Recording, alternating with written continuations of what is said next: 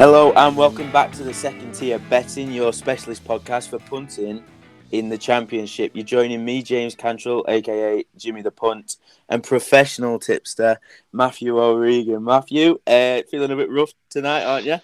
Yeah, we've been better, mate, but got to commit to the cause.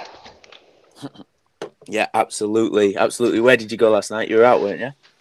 Yeah, the glamorous Potwell Derby, mate. Seeing the sights of Derby. One of my favourites. So we've had a little break with it being the World Cup.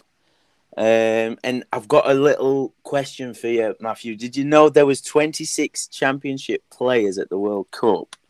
Could you name 5? Okay, there's Chair, Yep. Indai, Yep. Saar, 3. Hannibal. Yeah, I'm gonna give you a clue. A podcast favorite. Yeah, that's 4. Flipping, did Senny Diengo Let me have a look down the in list. goal? Yes, he did. QPR, Yes. Senny Dieng. I Yeah. was struggling there. Brain not Honestly, functioning today. I don't know how you pulled that out because when I was looking through, I thought there's just Starman, Illiman, and Diagon in there. But yeah, 26 standout performer. Probably Australia's Harry Suter at the back. I can't believe how well he's Oh, done. he was superb. I suppose most of them would have played for Wales. Like, be 6 or 7 playing for Wales, wouldn't there? Yeah. Well, I'll tell him. So there's Indai, Saar, Suter, Hannibal, Ilias Chair, Riley McGree, Bailey Wright at Sunderland, Benetti at Sunderland, Oliver Ncham at Swansea, Junior Hoylett for Canada and Reading, Baba Rahman, Semenyo at Bristol, Zawari at Burnley. I butchered that name. Bielik. Who was he? Who did he play for? Which one? Sorry, Semenyo. No, Zara. He The Burnley one. Morocco. was Morocco. Oh yeah. Bielik, Dieng, as you said, Madame Mauloam at Reading, butchered that name. Horvath at Luton, Sargent, Adam Davies, Sheffield United's reserve keeper, Ben Cabango, Tom Locker, Connor Roberts, Sober Thomas, Joe Allen, Ruben Colwell, and Mark Harris. 26, I couldn't believe it when I Googled that. More than expected, yeah. Yeah, well, bit of trivia over. This is the second tier betting. What we're going to do is give you our 3 best bets for the championship this weekend, the return of the second tier. Hopefully bringing you some winners. Remember, this is a gambling podcast and gambling comes with risk. So please remember to gamble responsibly. And if the fun stops, make sure you stop and make sure you check in with somebody or something. Before we get into it, the scores on the doors. It was a long time ago since we did one of these. So we had 2 winners, 3 losers, and avoid the last show, putting us on a ROI of 13%, which isn't bad, but obviously we can improve on that. So, without further ado, Matthew, what's your nap for the upcoming action this weekend? Yeah, so mine is Watford to score 2+ against Hull at 1.8. They've scored 2 or more in 6 of the last 8 home games. One of the games they drew a blank in was against Coventry at home, where they had a 1.48 XG. They're playing a Hull side with the worst defensive record in the league, conceding 39, and that's 6 more than the next worst in Blackpool. They've conceded 2+ in 13 of their last 17 games and kept 2 clean sheets all season. These were 0-0s at Preston, who, as we know, are low scorers, and at Millwall.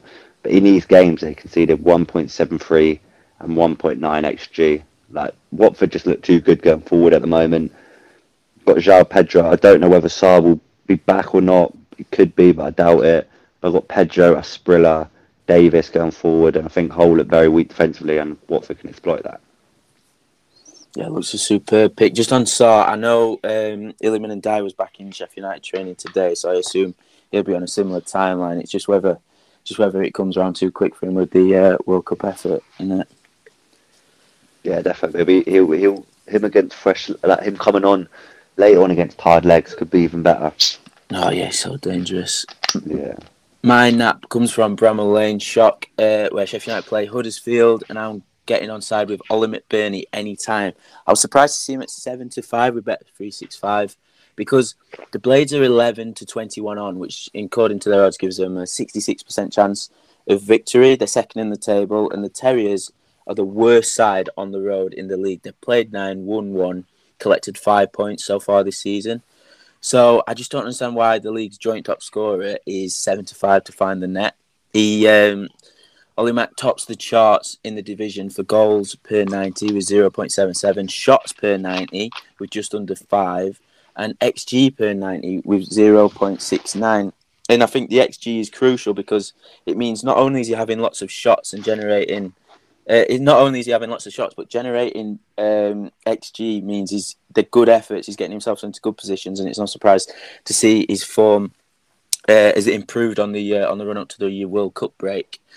In terms of fitness, he did have serious problems the last 3 games before we broke up for the Qatar World Cup. He was playing with injections, I think, and he needed a hernia operation. But I'm just saying this. I haven't really checked it. I've seen him back in training. I've seen plenty of pictures of him back in training. So I think he's fit again and ready to fire here. And I'm sure if he is 80%, he'll be looking to capitalise on a Terrier side that have shipped just under 2 goals a game away from home. So my nap, Ollie McBurnie, anytime at 7-5. So next best, Matthew, what have you got?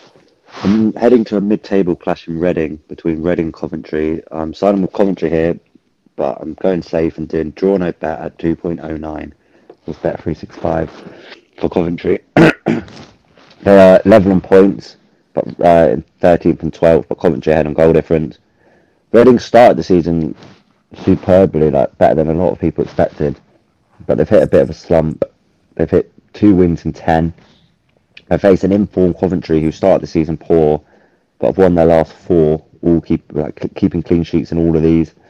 They've got informed man in Victor Gyökeres up front, who's got 4 goals in 3 games. Also talent like O'Hare and Gustavo Hamer in the sides. I can see them turning Reading over here. And also O'Hare hasn't been fully fit this season, so I think this break giving him time to get back to his best. And her front with O'Hare feeding Gyökeres in, I worry for Reading on Saturday.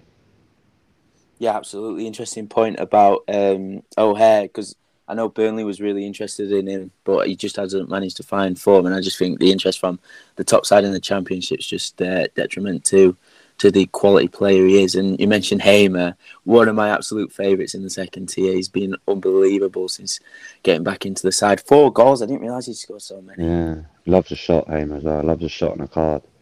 Yeah. Yeah, my next best, I'm staying in South Yorkshire and I'm siding with Rotherham to beat Bristol City 2-1 generally across the different bookmakers. Now, start with the visitors, Bristol City, our go-to team really for goals, hasn't it, been on the podcast this season? And that was my original plan. But when I dug a bit deeper, they've not actually been firing recently at all. Unders clicking in each of their last 6 games. And over that period, they haven't been picking up any wins, apart from back in mid-October where they beat the Baggies. And I think there was under a temporary charge there, West Brom. So very much in transition and there for the taking. Pre-break, Rotherham went toe-to-toe with the biggest and best sides in the division. 2 injury time goals cost them 3 points at Turf Moor. They won the XG battle against Norwich, but they didn't manage to get any points. And they beat local rivals Sheffield United on their own patch. And most recently, they drew at Luton. I think that was that the first game since Luton manager went to Southampton? It might have been, or it might have been. So, yeah. Yeah, when up after a minute. Yeah, that's the one. And then Luton scored in the dying seconds, didn't it? Yeah. So going toe to toe with some really, really good Championship teams. And the Millers manager, Matt T. Taylor, puts huge importance on home fixtures. He's come out in the press after he first joined and said, we're going to need to get, we're looking to get most of our points at home. We're going to struggle away just with the resources we have. So with them being at home, they'll be looking to capitalise. And I think this break, as you said with O'Hare, I think this break's provided a real opportunity with the new boss to work with the squad in terms of what he wants to implement, his ethos and his tactics, because he's not been encumbered by fixtures because they come thick and fast before the break. He didn't really have a chance to implement his style, but he's had that now. So I think the Millers could be one of the teams that come out of the blocks really quickly, particularly I don't think they've had any any players away on international duty, so they've had a full squad to work with. Not sure where I stand with Pearson at Bristol City. He always comes across horribly in the press. He's got a bit of an aging squad, and I'm not sure if his ideas are just a bit dated. So I just can't really be getting on side with City at Bristol City, that is at the moment. So I'm happy to take Rotherham at 2-1, just because I think in this league it's where the